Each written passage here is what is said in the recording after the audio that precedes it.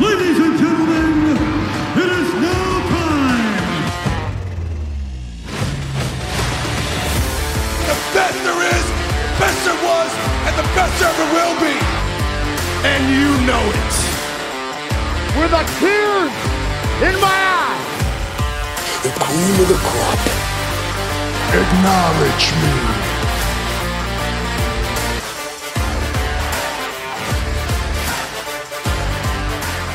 Hello, everyone. I think the Monday Night Wars are back because Top Rope Nation going head-to-head with Monday Night Raw right now. It is episode 312 of the flagship. Ryan Drosty here with my guys Justin Joint, Jesse Velasquez. We're going to talk a little WrestleDream for you tonight. It's been about 24 hours since WrestleDream concluded. We've got some takes on the show. We've been fermenting our thoughts on this over the last 24 hours, and we are now ready to go public. Jesse Velasquez, how are you doing tonight, sir? Life's well. I know that Monday Night Raw has had some declining ratings. We have been increasing. And with that being said, let's keep that momentum going now. This is a thinking man's podcast. Always 5, 6, 7 moves. We're going to set some traps, thinking 3 or 4 steps ahead like a football coach calling a play. I love it. I love it. Going head-to-head with Monday Night Football as well. Great tie-in there. Yes, I'm curious what our demo numbers are. Our numbers have been going up, but it's all about the key demo. I think we're on the older side. Last I looked on the podcast stats, I think the 30 and over crowd is the cream of the crop for this podcast, although we do have a few teens and 20-somethings. Definitely tuning in to get Justin Joint's take on the world of professional wrestling. Young at heart, Justin Joint. How you doing tonight, sir? Doing pretty darn good. I watched some pretty terrific professional wrestling last night. Tottenham got a huge 3 points off of Liverpool. I love VAR. I don't ever change. And my basketball team feels like I'm on holiday. It feels like I'm on a Drew holiday.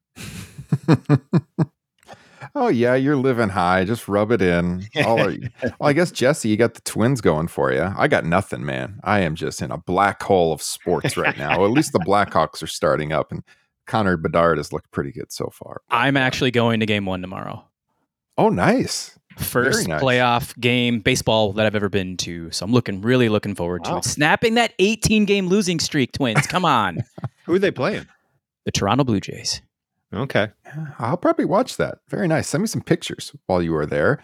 They always have a good beer selection at Target Field. The times I have been there, always got some good Surly brews on tap. What do you have in the glass tonight, Jesse?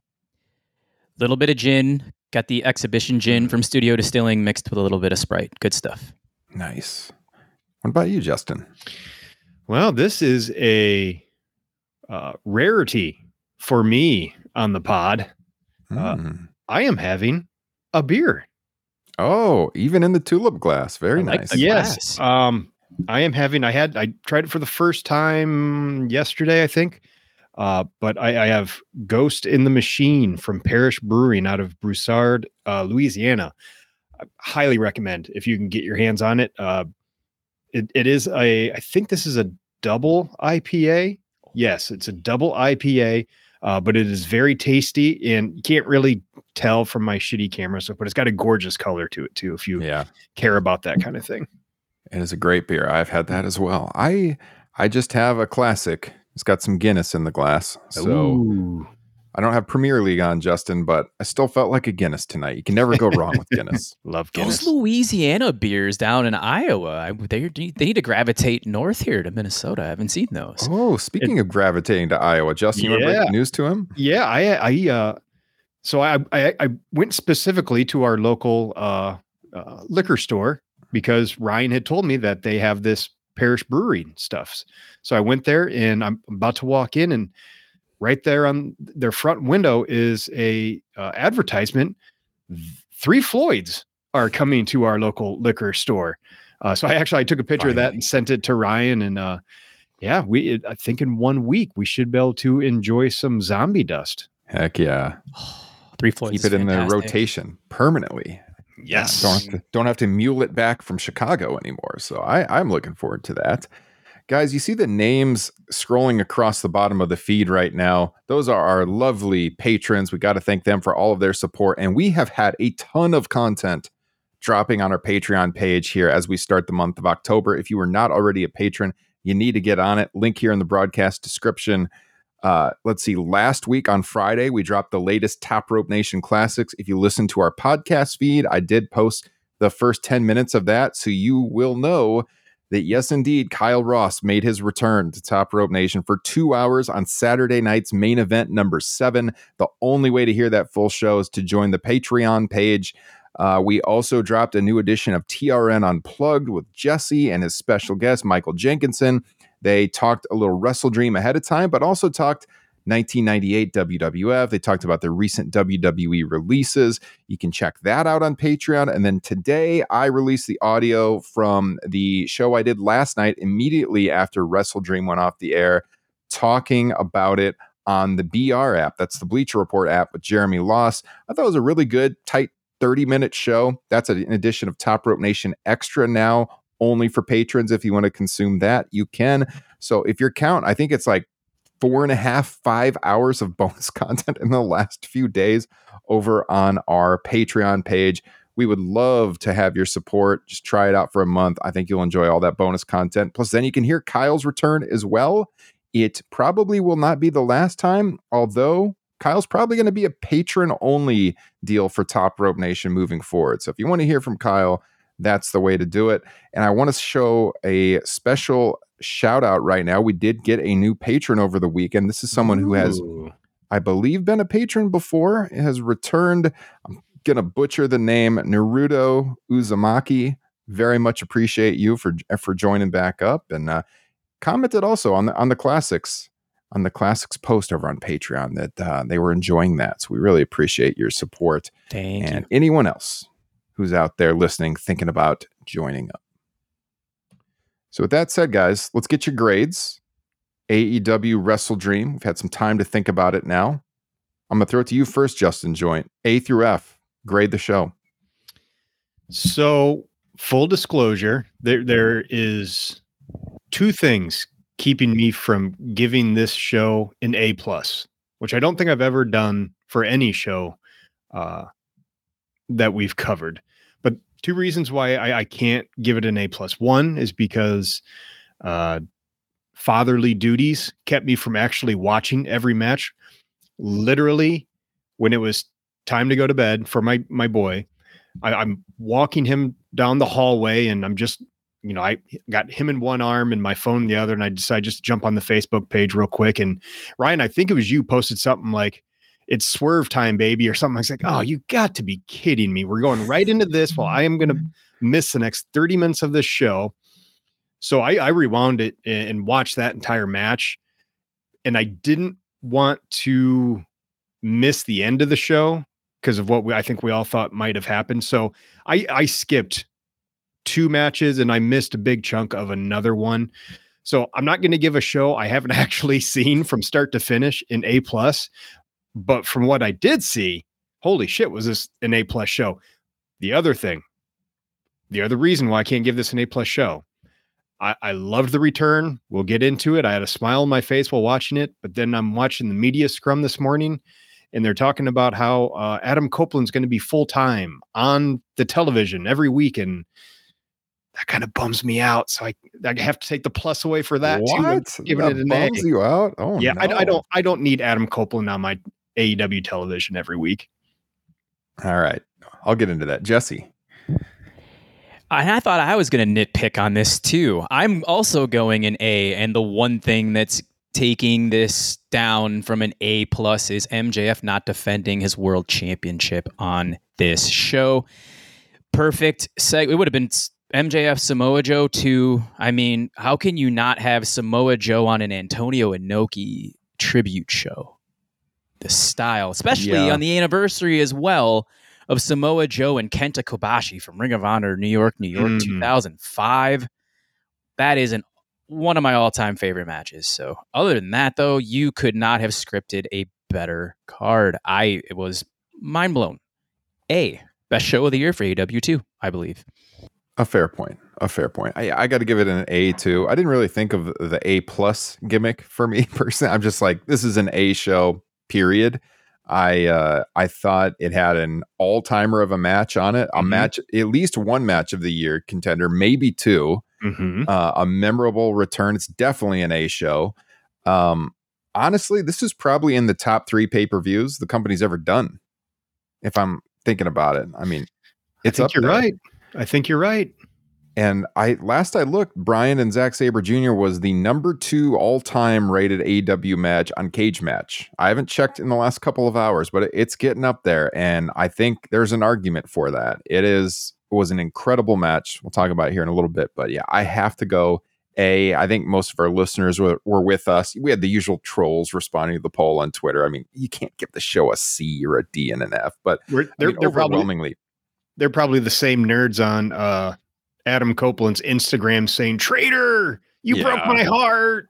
How could you do this?" We had some of those types in the BR chat last night. We were going nuts on this AEW versus WWE stuff. Nerds. They were nerds, yeah. But yeah, we were like about 70% gave the show an A on our Twitter poll. I mean, it's a no-brainer A to me. And every day they don't think clearly. No shit. It's ridiculous, these tribalists.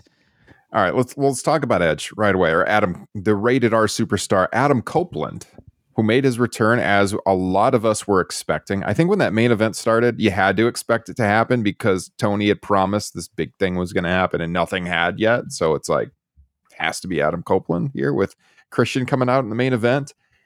And I mean, and the match itself was very good. Again, yes. Christian Cage, this timeless wrestler who seems to get better with age. He turns 50 in a month in November, and he's putting on matches like he was 15 years ago. Is incredible. The character work out of this guy.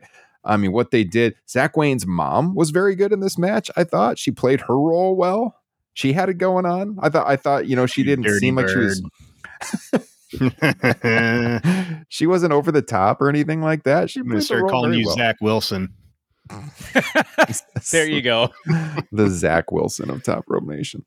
But yeah, she was good. I thought Nick Wayne, obviously the turn at the end was well done. Yes. The 3 falls I thought were executed well. I mean, the injury thing they did with Darby where his head hit the side of the steps, it was so realistic looking just because of, well, first of all, the guy takes bumps like that all the time. But when you see the replay, like, Jesus, he might have actually got hurt. And you're wondering what's going on. And then Christian tearing up the ring and exposing the wood and then going, don't go there, Justin, exposing the wood.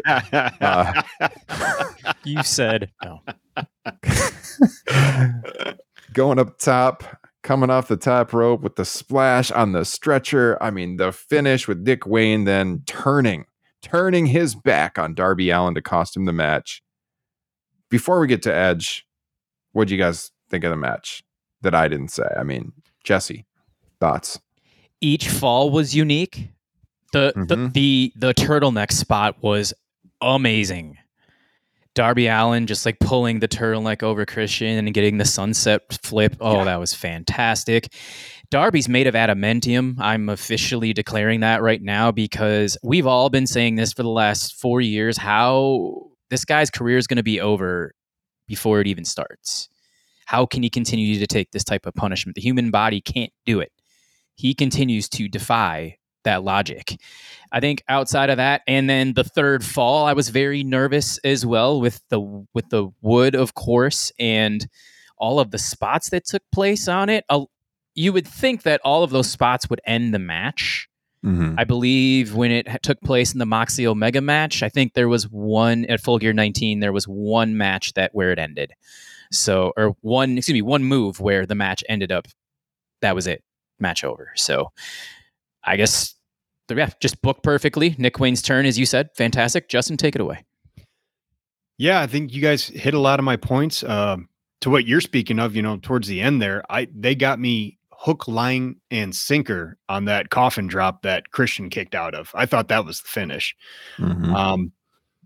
Perfectly executed the Nick Wayne turn. It was one of those that like it happens and you're like, I should have called that. It's like, yes, that makes absolute perfect sense. Of course they did that. Especially because it just felt way too soon to take this title off of Christian Cage, who, I mean, what is he 30 years into his professional wrestling career, and he's never been better. He's literally never been better than what he is doing right now. He is absolutely incredible. The other thing I liked about this match is, and this goes to the entire card, and something we've spoken about with AEW before, is the variety of matches you get on a card like this. You know, they gave us that technical masterpiece with Danielson and Zack Sabre Jr. The hard hitting physical kind of grudge match type with Swerve and Hangman, and then just the absolute brutality of this match. And even go back to like just the pure sports entertainment of the MJF match, you know, and then Kingston and Shibata, they're all kind of different from each other in just the most wonderful way. And I mean, there's a lot of talk about what should have main evented this show and if it really should be Darby Allin and Christian Cage, but it's obvious why it had to. You know, for me, not only just because Adam Copeland was coming back. It's so hard. I've already almost said Edge a million times. That's fine. I did it. but you know, I like that it puts a spotlight back on the TNT title, you know, that I think it desperately needs, because for a long time it's felt definitely like almost like a third tier title in the promotion. So loved everything about this match. Nice. Yeah. I mean, how good was Nick Wayne's character work? Just, I mean, the way he sold that at the end too. Was incredible. I thought for a young talent such as himself, I thought, yeah, he was great. And then you get Edge, the video playing of him driving through the streets of Seattle. I thought it was kind of I liked it. I will say this, Justin, I liked it more when I heard him talking about it in the post show scrum. Yeah. And how they filmed it. Yes. Then I enjoyed it more the second watch, I would say. I couldn't help but think of what was it? John Cena's was that Detroit at 23. Where he basically kind of did that. Yeah. But no, it was fine. It was the only bad thing about his return was they didn't get a good shot of him coming out immediately. Like, because at first it was, you know, this shot from far away where you can kind of see him.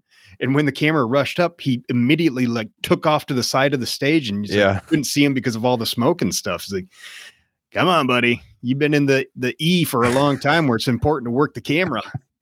The transitioning like he came out too fast. Yeah. Yes. Yeah, he really did. No, I was going to say, and also the transitioning of Alter Bridge songs from Cry of Achilles in the video to Metalingus. Shout out to Tim Jensen for the Cry of Achilles song. And the re-recording of the You Think You Know Me, like the only thing that WWE owns themselves. Edge talked about he's friends with Alter Bridge. They allowed him to bring the song to AEW. I think if he didn't have that song, it would have taken it down a notch, I think. I mean, it is a great entrance song, and it matches him. When you hear that song, you just think of him. And so I thought that added a lot to it. Jeremy brought up a point here last night on the BR show. He's like, Edge taking his time getting down there, posing while he's supposed to be coming in to make the save. Yeah. As Sting's laid out with the chair on his head and is like running side to side and then doing the pose and squatting down and stuff. But yeah, I mean, you have to do that. So I guess in the moment it was fine, but yeah, great pop as you would imagine. I thought selling whether, you know, he was actually going to team up with Christian or not was a nice touch. And I thought it was executed pretty damn well. Honestly, I don't have really any complaints about it. I'm interested to see what he will say on Dynamite. We know that next week, the Tuesday Dynamite, he's going to have his first match against Luchasaurus. It'll be the Tuesday night Dynamite next week in Kansas City. And yeah, as Justin said, they said in the scrum, he's full-time. He's going to be there every week. It doesn't mean he's going to wrestle every week, but he's at least going to be there every week. I don't have a problem with that because I think he's a good influence to have backstage. Like, we've talked so much about this promotion has been in turmoil for a long time now. Punk's gone, but still, I think he'll be a steadying hand backstage. People can learn a lot from him. I just think having him there week to week is really good for the promotion. They don't need to have him wrestle every week, though, to your point, Justin. Yeah, I agree with you 100%. Like, you know, they have the new TV deal coming up. They lost Punk. Edge is not a one-of-one replacement for CM Punk, but he's that big star that'll garner more eyeballs to the shows. It's just, for me personally, I loved, all capital letters, when he returned at the Royal Rumble. That was freaking amazing. Mm-hmm. And I borderline hated everything that came after it. Like, just, I did not, his match with Randy Orton that was billed as the greatest match of all time, whatever, that was good. But like everything else, either like I forgot about immediately after it happened, or I just was bored to tears in the moment. Like there's just something about his recent character work and his in-ring work that is just not for me anymore. And I'm worried about that kind of domineering, the one professional wrestling organization that I like to watch on a weekly basis, So I just have concerns with that. I'm happy he's here. It's important for wrestling. It harkens back to, the glory days of wrestlers jumping, sides all the time. That was always the most exciting thing about, pro wrestling back in the, the mid to late 90s. So I'm glad he's here. I just worried about him being on TV all the time. I have a couple of concerns as well. I'll get to my second later because it's going to tie into one of the performers we're going to talk about.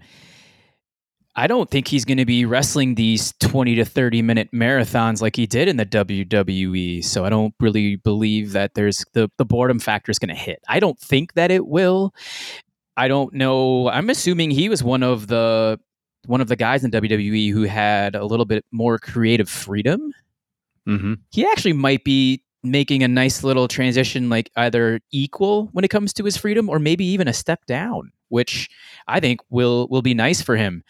Here's one thing I'm kind of concerned about is everybody, when Edge and Christian were together in the WWE, they talked about Edge a hell of a lot more than Christian. Mm-hmm. Is he going to come in here and try to upstage Christian doing some of the best character work, all around work of his entire career? I don't think so. Number one, because of just how great Christian is right now, but also, you can't deny that Vince McMahon saw Edge as the star and definitely did not see Christian that way. He wanted to pixelate his face because he thought he looked like a rat or something. Oh, God. But Tony Khan is a huge Christian Cage fan. When he debuted, or right before he debuted, he said that this is one of my favorite wrestlers of all time. So that's why I wouldn't be too concerned about that, Jesse. And kind of to your other points, I am curious to see if his in-ring work changes at all, or if he kind of just sticks to a more of a WWE style. It'd be nice to see something new from him. He's talked about all the guys he wants to work with too. Oh, I mean, it's from the older statesmen to the youngest of the young on the roster. Yeah, that's why I'm so excited about it personally. Yeah. I mean, I think I'm a little higher on Edge than the other guys who've been on the show, but yeah, it's just fresh. Everything about it's fresh. That was the thing with WWE. There was some people he hadn't worked with, obviously, but none that I was like really pining to see him work. And then he did, the Randy Orton feud, and it was like, we've seen him work Randy Orton many times. I think I'm not scared about him overshadowing Christian because for the points made, I think that was a WWE thing because they thought Edge looked more like their stereotypical superstar. I don't think you'll have that here. Not wrestling every single week. I think we'll just get lots of memorable matches, dream match scenarios, hopefully.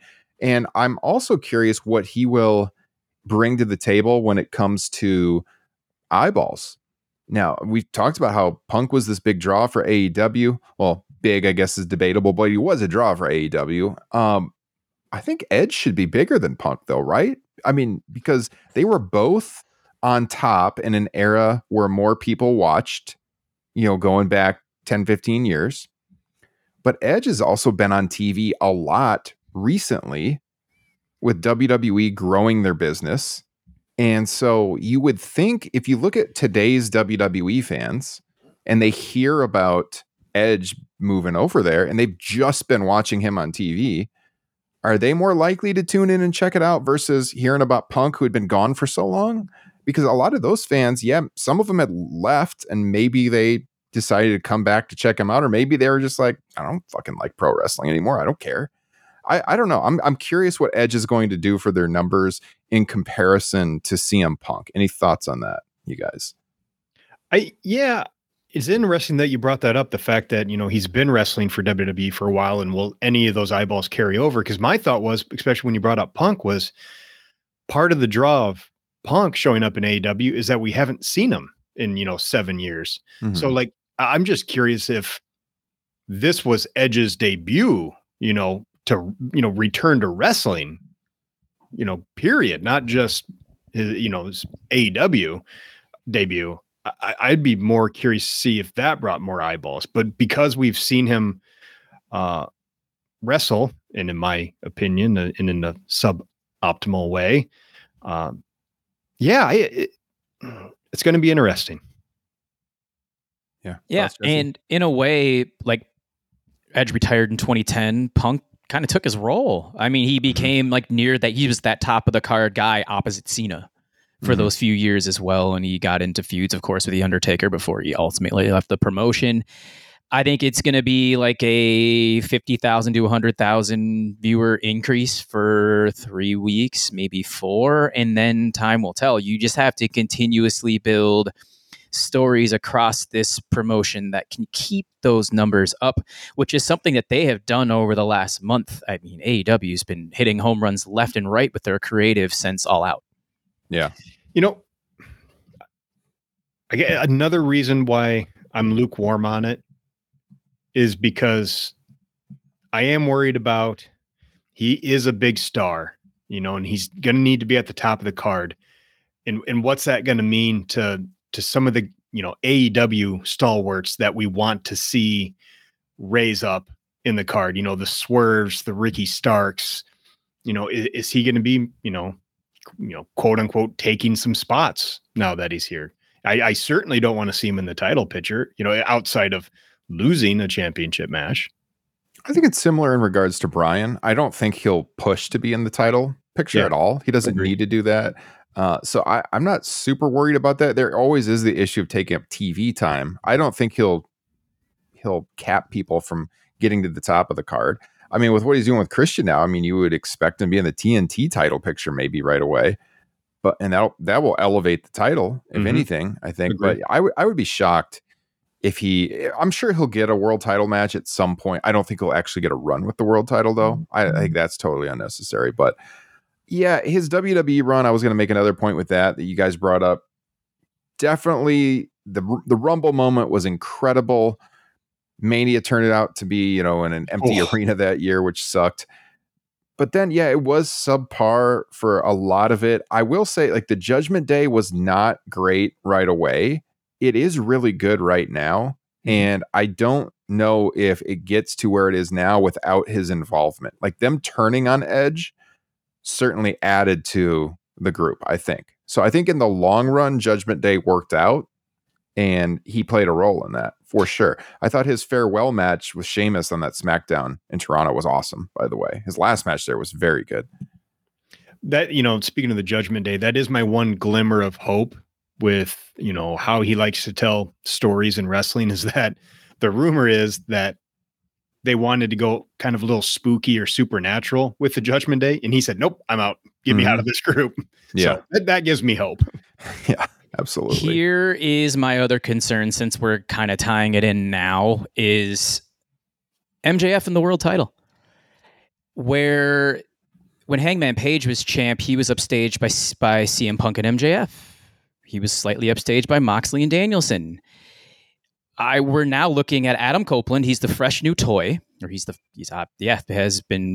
been opened yet, or now he's just been opened, and everyone want to see it be played with. So is there more intrigue now with this Edge or this Adam Copeland, Christian, Darby Allin program? Is this like the leading story moving forward? And because now that Adam Cole's on the injury list, you're really going to have to prop up Jay White to elevate that back to the top story again. And that's what concerns me moving forward.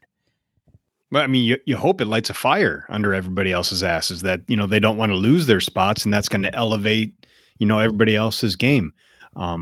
The main thing I took away is that you're concerned that Tony Khan might want to play with his hard castle. That is correct. Okay. Just wanted to clarify. A lot of talk about wood and hard castles. Sexton, yes. Yeah, we'll see. You almost think it's weird with MJF because it's like the tag team thing took off so much. It's almost like it undermined his world title reign himself by having that story take off, because the world title's really taken a back seat during all of that. I mean, what he did on the show was fine for the 2-on-1 match, but it was pretty forgettable. And yeah, now with the injury with Adam Cole, I don't know what they're doing there. I mean, you got Jay White, you maybe got Swerve to elevate as a challenger eventually now that he got a win. But yeah, that title picture is looking pretty murky right now, and not like a focal point like it should be with a guy like MJF, your future, you would think, holding the title. I'm just holding out hope that the reason for that, and I'm with you guys, like I'm not a big fan of the world title not being defended on these huge shows, although I don't think it needs to be with the way these shows have been stacked recently. I have to believe that the reason they're doing this, and I think I brought this up before, is because they know the story they want to tell, and they think it's a really good one, and so they're just they have to stick to that. Yeah, MJF's doing great with everything around. I mean, he's doing fantastic in his role right now. I mean, so kudos to what he's doing. I'm gonna go slightly off topic here. Did you guys get a chance to see Christian Cage in the scrum? I heard about it. I haven't watched it. I heard about it. I might watch it after we're done here, because it sounded effing amazing. Absolutely need to. I have seen him and the Brian Alvarez. I've heard him and the Brian Alvarez soundbite 7 times. I heard you. I don't even know about once. This. I totally missed this dialogue. Oh my God! It's so good, Ryan. I could do it verbatim, or you guys just go watch it. Either way, I have it written down. Is it as good as I don't like that kind of wrestling from Eddie Kingston? I think it's slightly better. Give us your favorite bit. The whole thing. Oh yeah. Brian Alvarez, Wrestling Observer Radio. I really don't like talking to Marks. This is Christian. Alvarez goes, "Have you ever seen Nick Wayne wrestle?" And Christian goes, "No." Pauses for 10 seconds, looks at Alvarez. "Do you wrestle?" Alvarez says, "I did back in the day." Christian goes, "Yeah, I'm sure you sucked." It's exactly the reason you're here and you're asking me questions. And Alvarez goes, "Well, I wrestled his father." And then he looks at him again and he goes, "Did you give a star rating? Did you give me a cool star rating tonight?" Well, and then 10 seconds later, what was the question again? Fan flipping tastic. And then to close it out too, Alvarez asks him the question again. He goes, "No, I've never seen Nick Wayne wrestle. He's a good boy though." Nice. Didn't he reiterate too? Somebody asked him about Adam Copeland showing up, and he was just like, "I only have one friend in professional wrestling, and that's Luchasaurus." Gosh, we were all talking about MJF being the best heel in the business, and oh man, Christian Cage, so good. Jay White, I've always loved it, and we've talked about him. I think worldwide, who's in New Japan, is one of the top 3 heels in the world too. So, but yeah, Christian Cage is he's at another level, top heel in the promotion right now. Yeah, I agree. Guys, we're going to have to breeze through the rest of this card, or this show is going to end up being longer than the pay-per-view was last night. Did you guys have a problem with the length of this show? I mean, it was almost exactly 4 hours. What do you guys think about that? There's a lot of dialogue on Twitter about the 4-hour runtime plus the hour pre-show, which they had, I think, was it 3 matches on the pre-show? 4 matches on the pre-show, 4. I believe. Yeah. So what do you think? Too long, Jesse? No, although I felt bad for a couple of the matches just because they had to be let up from what they saw, specifically FTR and Nasi Open. Yes, I was just over it at that point. I just wanted to get to the main event. I knew they were going to have a good match. You know, it was like a year to the day after that Royal Quest match they had last year, and they had a really good outing again, but it was just like, I'm getting kind of burned out. Get me to the main event. Yep. And, you know, they still went 20 minutes. It's Yeah, I just think they need to just kind of start trimming these cards down. 4 hours is not unbearable. I mean, that was common for WWE for a long time. It's just, I don't know, man. It was how many 14 matches or something like that. I mean, that is a lot. To me, the problem is, and I know this sucks for the West Coast, but you got to start an hour earlier. Exactly. It needs to be done at 10 Central, especially if it's on a Sunday night, which is the other problem, because those Saturday pay-per-views, do you think we'd be complaining about that? Because it still ended right around 11, right? If it was on a Saturday, I don't think we'd be complaining about it. That's the thing. They started the Saturday pay-per-views and now they're never doing them hardly. Yeah. WWE is always doing them. It's like the one thing WWE learned and took off on, and I'm glad they did. We got Fastlane Saturday night, this weekend. I don't like Sundays. And yeah, if you can go 4 hours, 7 p.m. Central, 8 Eastern, go until midnight on the East Coast, It's just too late. You got to start earlier, I think. Yeah. The other thing is that, there's the rumors that they're going to be expanding their pay-per-views, possibly 12 a year. And if that's the case, you definitely can't be doing this. You can't be having these super long shows. I'm giving them a pass now because we're not there yet. And this was an initial, pay-per-view. Is everything all right over there at the Drosty house, Ryan? One of my controllers just fell. That was bizarre. Ooh, ghost. I don't know what's going on here. It's a ghost of Antonio Inoki. Yes. He didn't like us talking shit about his tribute. What do you mean 4 hours is too long? Yeah. It's the advantages and disadvantages of having every match be 3 stars plus. Yeah, agree. Seriously. Absolutely. Just amazing stuff. So, Yeah, and Full Gear, by the way, is on Saturday. Yes, thankfully. I just don't really have anything to say about FTR and Aussie Open in the interest of time on this podcast. Very good match. I just was like, give me the main event. I thought even the 6-man, which was very good too, those two sandwiched between Danielson, Sabre, and the main event, I kind of was getting ready for the PR post show at that point in time. I'm like watching the clock a little bit, like, when is this show going to get over? I thought the 6-man was incredible. I wrote about this in my column. If you guys want to check it out, scoops.com. I wrote a 5 thoughts on the pay-per-view. And I mentioned briefly, I think at the end in the quick hits, that only problem is it seems like it's always Don Callis getting the heat at the end of the matches. I'd like to see a little more emphasis on the performers on his team. I feel like Takeshita's really fallen off in the last couple of months. And it's just all about the manager always. And that's, I think, hindering the team a little bit. I mean, of course, it was great to see Will Ospreay out there. But yeah, good match. I don't really have any key takeaways unless you guys do other than that. You think character-wise Takeshita has fallen off, or in-ring? I think it's momentum. Yeah, okay. Momentum is what I mean, yeah. That's fair, because last night of the 6 guys, he stood out to me the most in the ring. I am fully blown away by what this guy can do. I think he's an excellent wrestler. He's just hitting that tip of that iceberg. I see the future like being extremely bright. Maybe 6 to 12 months from now, we're talking about him in the world title picture. I hope so. Just looks really good to me. Yeah, I hope so. Justin, did you just give yourself another pour? No, popcorn. I was going to give you an applause. I got the munchies. Yeah. I missed a big chunk of this match. I guess 2 things, and this is something, not an original thought. I saw this on Twitter, and unfortunately, I can't remember who made this point. Kind of hilarious that Sammy Guevara had this big heel turn because he had been under the shadow of Chris Jericho and all of his factions, just to go into another faction to be overshadowed by every single other person in that faction. Yeah. And then the other thing, Chris Jericho is calling this threesome the Golden Jets. What? Get the fuck out of here with that. That's terrible.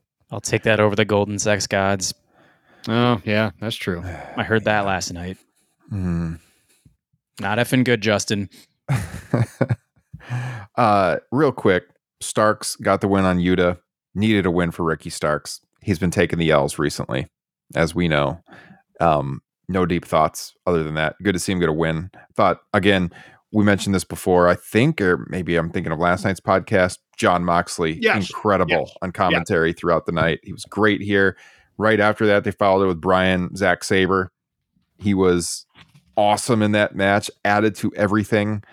highlight, I mean, probably, I think Jeremy brought this up. It was also a highlight to me on our BR show last night, was at the very end when he just stood up at the announce position. He was like, fuck that guy. So funny. Leans back. Holy shit. That was my favorite Yes. part. Yeah. I was just waiting for him to light a cigarette. That's how I felt after that match. So Moxley, we have determined that he should be on commentary during pay-per-views. You can't have him on cable. He can't tone it down.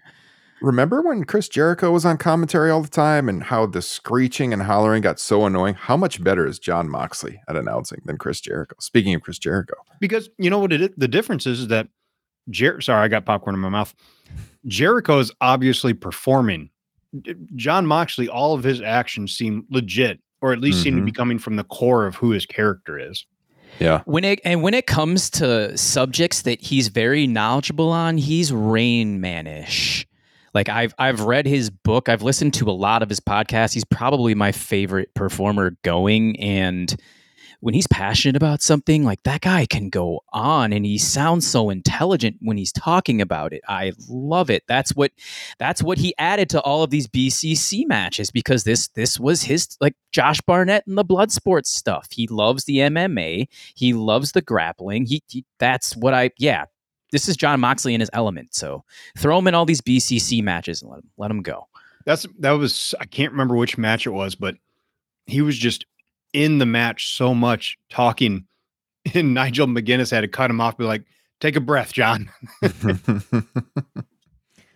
So this match, Sabre and Bryan Danielson, I mean, in the upper tier of AEW matches of all time, let alone, I mean, technical wrestling matches ever, I think. I mean, we're 24 hours removed. I mean, that's a little bit of hyperbole maybe, but my God. Is it? I saw stuff in that match I have never seen before.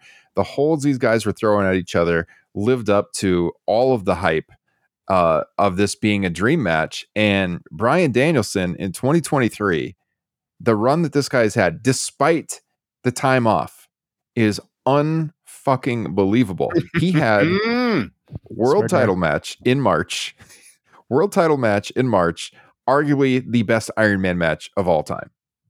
He had the dream match with Okada, where he worked 10 minutes with a broken arm, and it was an incredible match. He comes back before he was supposed to come back. He has arguably the best strap match of all time with Ricky Starks. He has here one of the best technical wrestling matches of all time. So when it comes to your wrestler of the year ballot, I mean, what are you looking for? Are you looking for all-time classics? Are you looking for consistency all year and working a lot of matches? I mean, he has to be in the consideration by the time we get to December. And I also don't know, and I preached about this a couple of weeks ago, I know like the Iron Man match was a world title match, but eventually, if he keeps having these matches and winning, you have to get him in the world title picture. I don't know how you can't do it. You have to. And for the same reasons I laid out before, I think it's supposedly, according to him, the last year of his career. You have to consider putting the belt on him. He is a marquee draw. He will not want it, but I think it would be a good thing for the company if they did it. Anyways, your thoughts, guys. Justin. To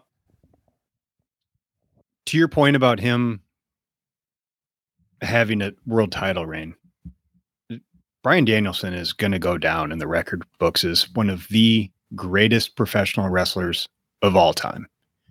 So why would you not want his name on your title lineage? You know, even if it's just a, one pay-per-view to the next, a 4-month reign, 3-month reign, give it to him. Because two marquee matches to sell tickets and pay-per-view buys. Yeah. Yes. I mean, just do it. He deserves it. We deserve it as fans. I think it'd make for a fantastic story. I don't know why you wouldn't. Yeah. Jesse. I'll add the Texas Death Match with Starks, the match with Roosh, the match with Takeshita, the technical match he had with Timothy Thatcher, and everything you mentioned. All of that is 4 stars and above. He is insane. Zack Sabre Jr. is He's either number 1 or 2. I think I've watched a lot of Zack Sabre Jr. specifically in 2019. He won the New Japan Cup, and some of the stuff he was doing in these matches, tying up Naito and Ospreay like pretzels, and I was just fascinated by his style. So to see him with someone who was either his equal or better, it was like Moxley nailed it. It was a game of chess in a wrestling ring last night. I was just absolutely in my element. And actually, I think when we're done with this pod, I have to go watch the Antonio Inoki Billy Robinson match that they referenced at the end of this, just to see how it stacked up back then, because Billy Robinson's kind of the savant, or like the original technical master, I think, in pro wrestling history. Talking about the match, these two were liquid. Everything was so fluid and perfect, but not in an overly performative way. Everything felt natural.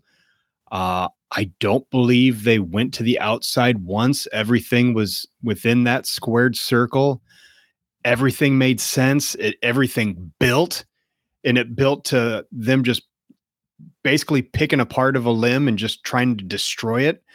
I still don't know how they do that spot where, and this was Zack Sabre Jr. doing it to Danielson, where like they curl the arm back on the mat and then they his injured arm, wasn't it? Yes, his injured wrist. Yeah. I still don't understand how they do that move. And I love that I don't understand. I don't want to know, you know. Zack Sabre's like Gumby. Oh man, he is so good. Oh, hey, real quick side adventure here. I know we all don't care about, you know, the number of championships in professional wrestling. Nerd out with me real quick. What do you guys think of this new Japan championship? Is it the television championship? Just the design of the belt? It kind of reminded me of a WWE belt because it's got the NJPW World logo super big on it. I mean, I kind of like it. It's just shaped like a square. It just looks so much different from anything else. That's true. Yeah. I wasn't a huge fan. Okay. Well, I dug it. It's okay. It's okay. When do you do the rematch? Because they teased that they're going to do a rematch. They did the handshake spot and Sabre walked off. Okay. I'm assuming, since you haven't seen the media scrum, Ryan, that you may have not also seen the post-match promo that Brian cut. Have not. Seek it out. Okay. It is incredible. And he talks about how, you know, he went into this match. It was about who's, you know, proving who's the better technical wrestler. And he won the match. And yet he doesn't feel like, you know, he quote unquote won the match. That Zack Sabre Jr. is probably the best. It's an incredible promo. So it's got to happen. The question is, how long do you wait? And I think, I'm sorry for cutting you off, Jesse. And it sounded like Zack Sabre Jr. wants it in Japan or somewhere other than US. Mm-hmm. I heard you guys talk about this last night, Ryan. Wrestle Kingdom's only one night, so that's thrown out the window completely. They did the one-nighter this year too, so maybe like a Dominion next year, because I'm thinking Okada Danielson's going to be, it's got to be a Wrestle Kingdom match. I think it's just too marquee, where Danielson Sabre Jr. in Japan probably isn't quite as marquee as that. That's a fair point. Yeah, I was thinking Wrestle Kingdom just because I think that makes sense with Okada, but I think it has to be in Japan to the greater point, just because they have given so many guys, like top tier guys, are working AEW shows in North America this year. They've got to return the favor. They got to do something big at Wrestle Kingdom. So yeah, I wouldn't be surprised. Boy, if they wait till Dominion, that's a long time though. It is. That's true. That was my first thought. I think you need to do it sooner than that, unless we're getting Danielson Okada somewhere in between. Okada is a marquee match, but like I haven't heard anyone really pining for that rematch, even with Brian suffering the injury. And this is one I think people are gonna, if they are gonna do both of them in Japan, I'd probably hold off Okada until Dominion, and then it's like a year later in June, give that show a boost, like their second biggest show of the year. Mm-hmm. And then Wrestle Kingdom, yeah, you can put this on the show. Well, I don't know. We'll see. But yeah, I agree with all of you that Japan is the right location for it. I like your idea. Yeah. Is this your guys' leader for match of the year, would you say? Boy, I think the strap match was for me before this. Also a Bryan match. I think this one is. Yeah, for me it is. Omega Ospreay from Wrestle Kingdom. Boy, we got a lot of good options, don't we? There's hell of a time to be a professional wrestling fan. None of us are wrong with our answers, to be honest with you. Yeah. All are top 3 to 5. So Justin, you've been preaching about Swerve Strickland on this pod for a long time. He finally got a win here too against Hangman Page. Got the babyface response. Watching Page kind of glare at the crowd. You had to expect this response though, being in Washington. Swerve just smooth as hell on the ring as always. Crowd definitely behind him. I mentioned him earlier as a potential title challenger if MJF's reign continues down the line. But I don't know. I guess I'm more intrigued with if they start positioning him as a babyface because people just want to cheer the guy because he's cool as hell. He's great at the ring. He's got a great manager with the dance and everything. Like it screams babyface. He does the call and response with the crowd, whose house. But I was super glad to see him get the win because you could make the argument, that Page needs a win too. But at the same time, Page is a former world champion. Mm-hmm. I think Swerve needed it more. I was glad to see him go over. Justin? Yeah, I foolishly, early on in our Facebook thread for this show, was saying that I didn't need Swerve to win this match. I just needed him to have a good showing. That he needed to beat Hangman at some point, but I don't think it necessarily had to be at this show. I did kind of underestimate how the crowd was going to react to him. And not necessarily just him, but also Hangman. Hangman was clearly, the heel in this match as far as this hometown crowd was concerned. But I mean, it was like 5 minutes into that match. It was like, oh, I'm wrong. Swerve has to win this.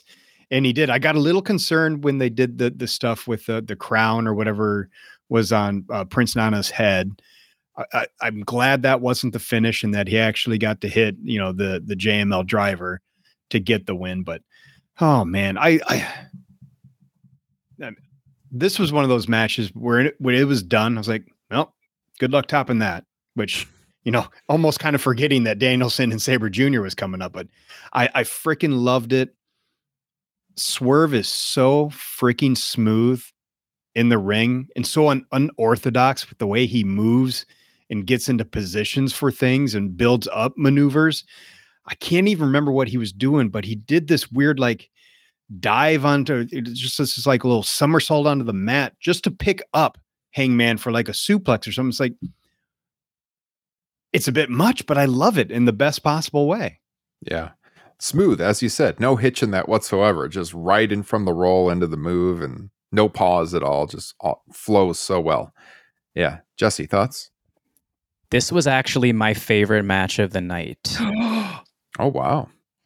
It was my number 2 easily. I love it. Yeah. Not best, favorite. Because they told a great story in the ring. Yes. Both of them. It was great. With just all the callbacks, and it felt the sense of urgency between the two guys. Like, we need this W. That was huge. And Justin, I think, hit the great point was just how underestimating what this crowd was going to do. I don't think anybody saw Hangman getting those types of boos. There's just no way. No, I expected Swerve to get cheered, but Yes. not the boos. I thought it would be more just like cheering both guys for sure. Yeah. And to close out my thoughts, Swerve has said this on a podcast once before. It's actually an AEW Unrestricted. He says that if let's say a heel and a face are linking up for the first time, is when if the face wins the match, the story is done. The heel almost has to go over every time in the first chapter for it to continue that compelling story. So that's stuck with me for the last probably 9 months since he said it. So Swerve did need this win badly because I could not name his biggest singles win until somebody had to tell me. It was Darby Allin on a Dynamite. I didn't know that. I completely went over my head. Yeah. No. Yeah. Totally necessary. The right call. There's another match I think that we disagree on, Jesse. I don't know what Justin's opinion is on this one. Let's get into this one right now. So the TBS title match, Statlander retains over Julia Hart. All right. I can see arguments both ways. With Statlander, she just beat Jade Cargill, who now has, second time, who has now jumped to WWE. The optics of having Statlander with the belt as someone who beat her. But at the same time, if you have Julia Hart beat Statlander, doesn't that elevate her even more? She beat the person who beat Jade. I feel that Julia Hart is one of the best stories right now as far as someone going from very little skill-wise in the ring to one of the most over performers on the women's roster right now. I mean, the crowd was very much behind her. They have just perfected the presentation behind her. This is everything that WWE wanted out of Alexa Bliss, but way better. It's way more believable without the hokey bullshit. She sells it much better, and it just feels more real the way she portrays that dark character. And I think in the ring, she's gotten very good. She's not a great wrestler yet, but definitely good enough to be TBS champion. We saw Jade with the title forever, and she was very limited in the ring. She still is, which is why I think her going to WWE was the right move, because she'll get much more ring time over there.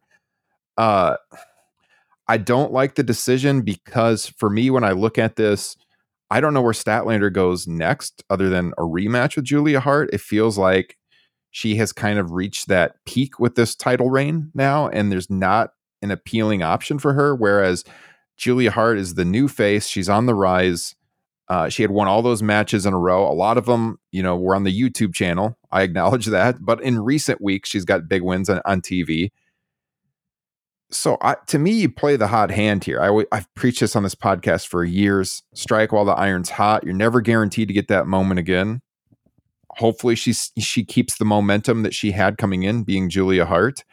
I wrote about this in the column, much smaller scale because the Acclaimed was like arguably the most overact in the whole company at the time. But remember last year when they didn't put the tag titles on them at All Out, and we were in the building, Jesse, and I was complaining about it, and a lot of people were complaining about it, and that crowd was just fever pitch waiting for that title change. And they didn't do it, and they ended up doing it a couple weeks later at Arthur Ashe, and the match wasn't as good. They didn't get the same kind of response. In the end, they were fine. But as far as the title victory moment goes, I think if you could redo that, it would have been better to do it all out than Arthur Ashe, just comparing the two matches and the crowd responses and everything. And so I hope it's not a situation where they get to Julia Hart and they put the title on her, but it's like a random Dynamite and they don't have this kind of crowd response to it. These people were chomping at the bit for this title change. They were behind her 100%. They see what we all see on TV, the growth out of her as a performer, an awesome character, and something fresh in a women's division that has been dying for something fresh. I mean, there's been so much made of the AEW women's division online for years, really, that they don't get enough TV time, and they don't. But we also haven't had someone, I think, for a while now, do what Julia Hart's done and just coming up out of nowhere and becoming one of those hot characters. So I think they should have done it personally. I know you disagree, Jesse, so let's hear it. What do you think? You have made valid points. I will give you that. And I actually had to do some investigating to make sure that I'm going to stick behind what I said last night. And I'm 100% am, for sure. Yeah. I'm in the minority here. I've seen a lot of the discourse saying Julia Hart should have been the one. And hey, Bloomington, Minnesota native, graduated from the same high school my brothers did. So, hey, I'm going against hometown roots here on this one. Chris Statlander has 11 TBS title defenses in 3 months. I have been very impressed with her defenses. I think she is not necessarily, I can't think of a better word than victim. I think that she hasn't gotten any favors from Tony Khan's booking. It's the women's division. He just kind of looks at it and goes, you could just, we'll just book one angle at a time, 1 week at a time. Go ahead, Justin. I just want to jump in because I've heard you bring this up multiple times, and I agree with you to an extent. But I think it's more about the women's division being shallow. there's not a lot of depth.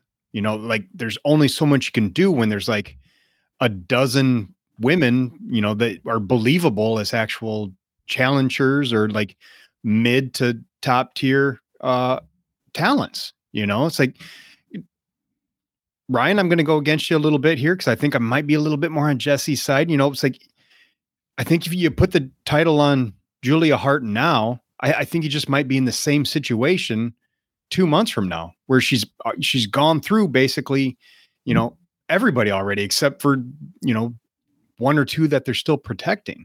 So I don't want to blame Tony Khan outside of the fact that he just needs a deeper women's roster. Mm-hmm.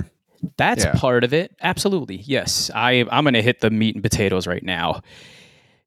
Yeah, I know. Julia Hart from July, she didn't wrestle from July 8th until September 20th. So when she wrestled Sky Blue and initially challenged Chris Statlander, they all of a sudden just bring up this win streak. Mm-hmm. And the women that she had wrestled prior to that was beating Anna Jay twice. Then she rolls in, and if you flip the script, by the way, if you were to put Julia Hart against Willow Nightingale back on July 8th, there is an absolute outcry if Willow doesn't go over there. Absolutely not. Mm-hmm. So I still think I understand that Julia should have won the match. I'm in favor of her moving forward. I just think that, and that's the problem, they just heat these people up for a title shot and then they take it away. So your concerns are extremely valid here, Ryan.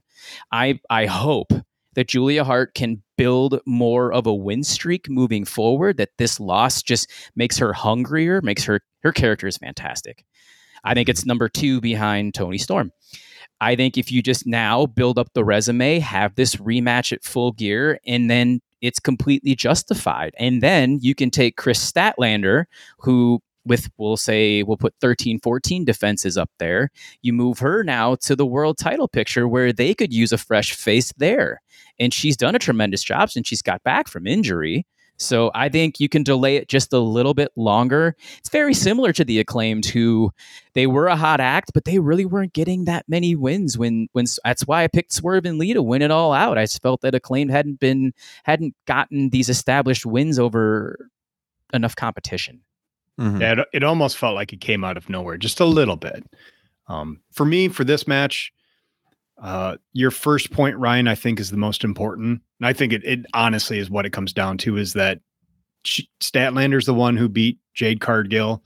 She is all over all the social medias right now.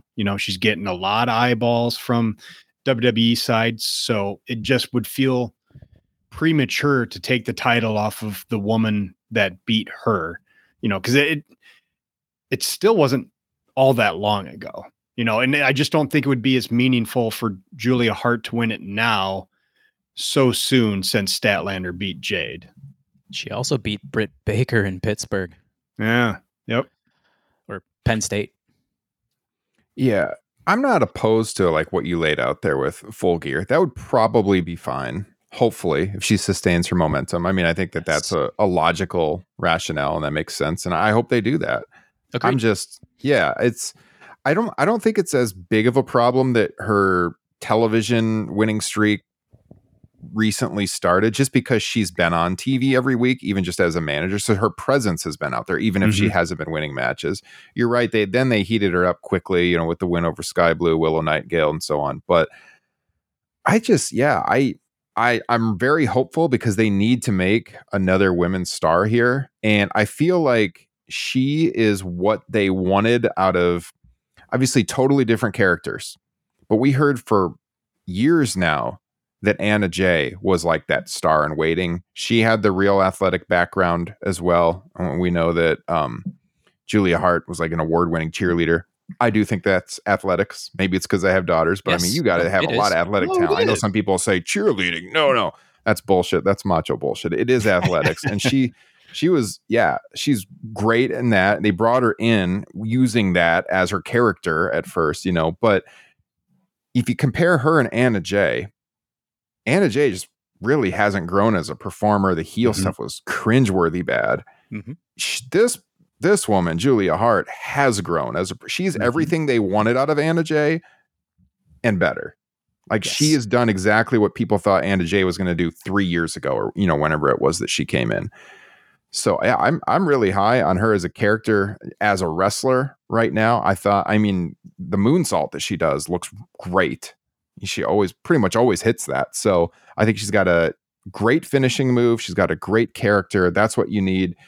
I agree with you, Justin. The depth isn't there sometimes to focus more on the women's division, which is why they need to make sure to do right with this booking moving forward. Yeah, for sure. So I don't like vehemently disagree with you or anything, Jesse. I'm with you. I don't vehemently disagree with you either. Just do not pull the rug out on her like you've done with Ruby Soho, like Sky Blue, like Willow Nightingale. You cannot do this in this case. Sky Blue is the other one that comes to mind recently. We talked a lot about her on the pod in the last couple of months too, that she's worked a lot and gotten a lot better. And she was someone that had a hot hand that they could have gone with. I didn't feel quite to the level of Julia here, with the title match and everything. I was a little stunned that they cut off Sky Blue's legs so much in the Owen tournament after she had some momentum coming out of like June and July there. But I think if you compare the two, both good in the ring, have improved a lot in the ring. Julie has the character thing though. Yep. Agree. 100%. Sky Blue doesn't really have a character. Like she wears the blue outfit and the crowd likes her, but like Julia Hart has the character work for pro wrestling. It's great presentation all around. So would House of Black be better off changing their name to the Hart Dungeon?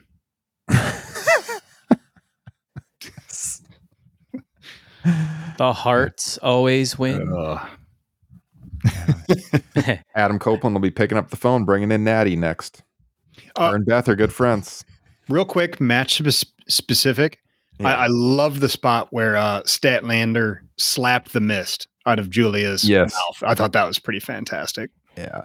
And Julia was protected in this finish. It took a tombstone and then Statlander's finisher to defeat her. So, and the way Julia was carried out, again, please just keep pushing Julia Hart. Just give us more in the ring on TV. Yeah, agree. All right, the rest we can cover very quickly, I think, here. The 4-way tag match for the AEW World Title opportunity, AEW World Tag Team Title opportunity. Not really surprised to see the Young Bucks win with Full Gear being in Los Angeles. It is, when you look at the fact that they just promoted the rubber match for All In, and now here we're having a fourth match again. I don't know. It is what it is. I'm not shocked that they would give them this marquee match on a pay-per-view in Los Angeles at the Forum. So I would have liked to have seen the Guns elevated. I hope that they get in the tag team title picture again very soon. That would have been my pick outside of the Young Bucks. I understand why they won though. Match is pretty good. I don't really have any deep thoughts other than that. You guys feel free to jump in. Oh, I'll go quick. Yeah, the Guns haven't even gotten the rematches yet for the tag titles. I think that would have been great here. And I think they're hot-shotting this FTR Bucks match just because it's in Los Angeles. Or they haven't alluded to that it's going to be at Full Gear, but we think it's leaning that way. You got to give them a little bit more build. Give the Guns the chance here. Yeah, I don't. No, not really. I'm with you guys. Would like to see the Guns elevated. I think they probably should have gone over too soon for the Young Bucks. But me and my son were rooting for Orange and Hook. Well, he is a big Orange fan, so understandable. Big Orange fan, yes. Yeah. I got one thing. I'll be quick. Ray Phoenix, is that a legit shoulder injury? He was gone for the rest of the match? Yeah. Ooh. That AEW International Championship has been cursed ever since Orange Cassidy lost it at All Out. Yes, indeed. The one wrong thing maybe Moxley has done in calling for that title change. Unfortunately, it was a big mistake. Mm-hmm. Justin, I'm going to let you take the lead on the last match. We covered MJF and the Rights. I don't really have anything to say else about that match. We talked about MJF and the world title and Cole. So you take the lead, Justin, on Eddie Kingston and Shibata, because you've been your resident Eddie Kingston mark here.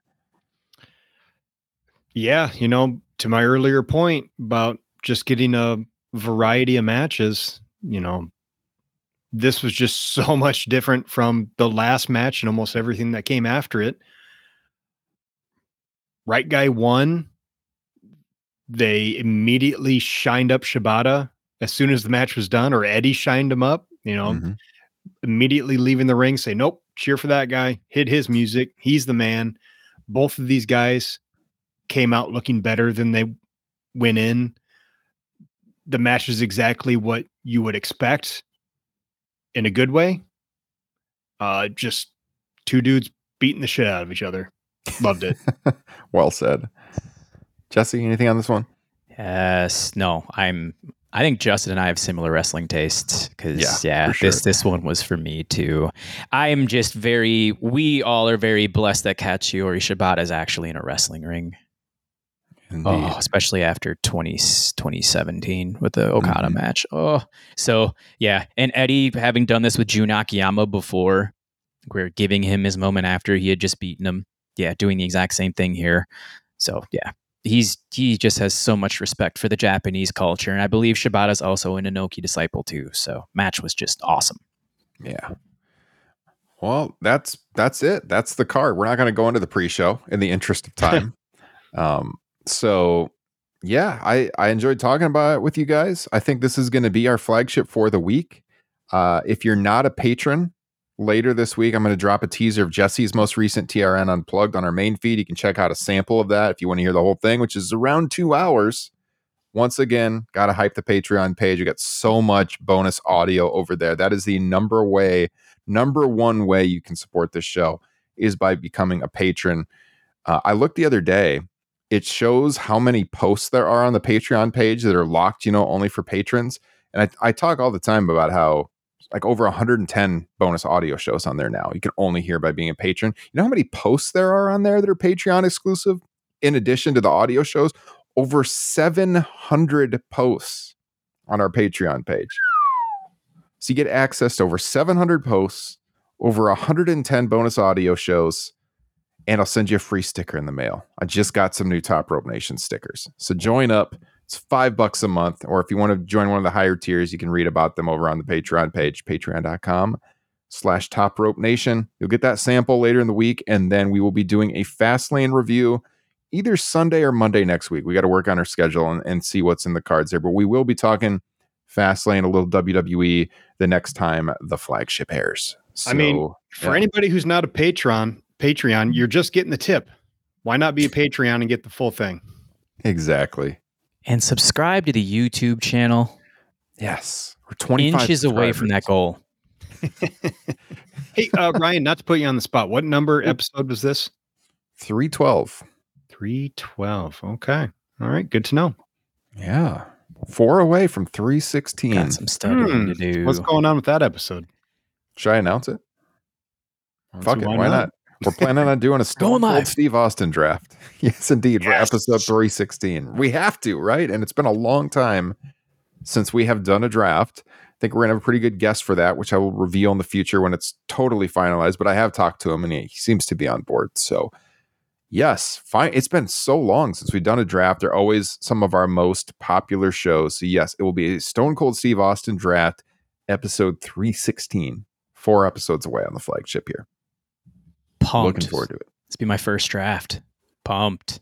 And then about 100 episodes after that, we'll be nearing the RVD draft at 420. I'll be even more pumped for that. Yes. We got to start the campaign to get him on the show or to do Jesse's show. Oh, I gotta contact Andrew Zarian. He's had RVD on Mat Men before. I got to get his contact info and make this happen. I know it's Jesse's dream interview is to do RVD. We got to make this happen for you, Jesse. I would say it probably is. Yeah. Or if you're out there listening and you have a contact for Rob Van Dam, let us know. TopRopeNation@gmail.com or on all the socials. We're on Threads. We're on Instagram. We're on Twitter X. We're on Facebook. Join the Facebook Pro Wrestling Discussion Group. Posts every day on there. I think that about covers it. Jesse, where can they find you on social? Jesse C. Velasquez, Twitter, TRN Unplugged, Twitter. I may be contacting one of you two to maybe do an Unplugged with me in the next week or two because I have an idea. Oh, nice. I'm going to ask you about that off air. I'm curious. Justin, you're not on social media much, but you do have it, right? Yeah, it's there. Find it, folks. Just search Justin Joint. It'll show up. And I'm at Ryan Drosty, DROSTY. RTE on all the socials, Instagram, Threads, Twitter X, etc. All right, guys, we appreciate you tuning in and for all of your support, and we will be talking to you all again real soon. Take care.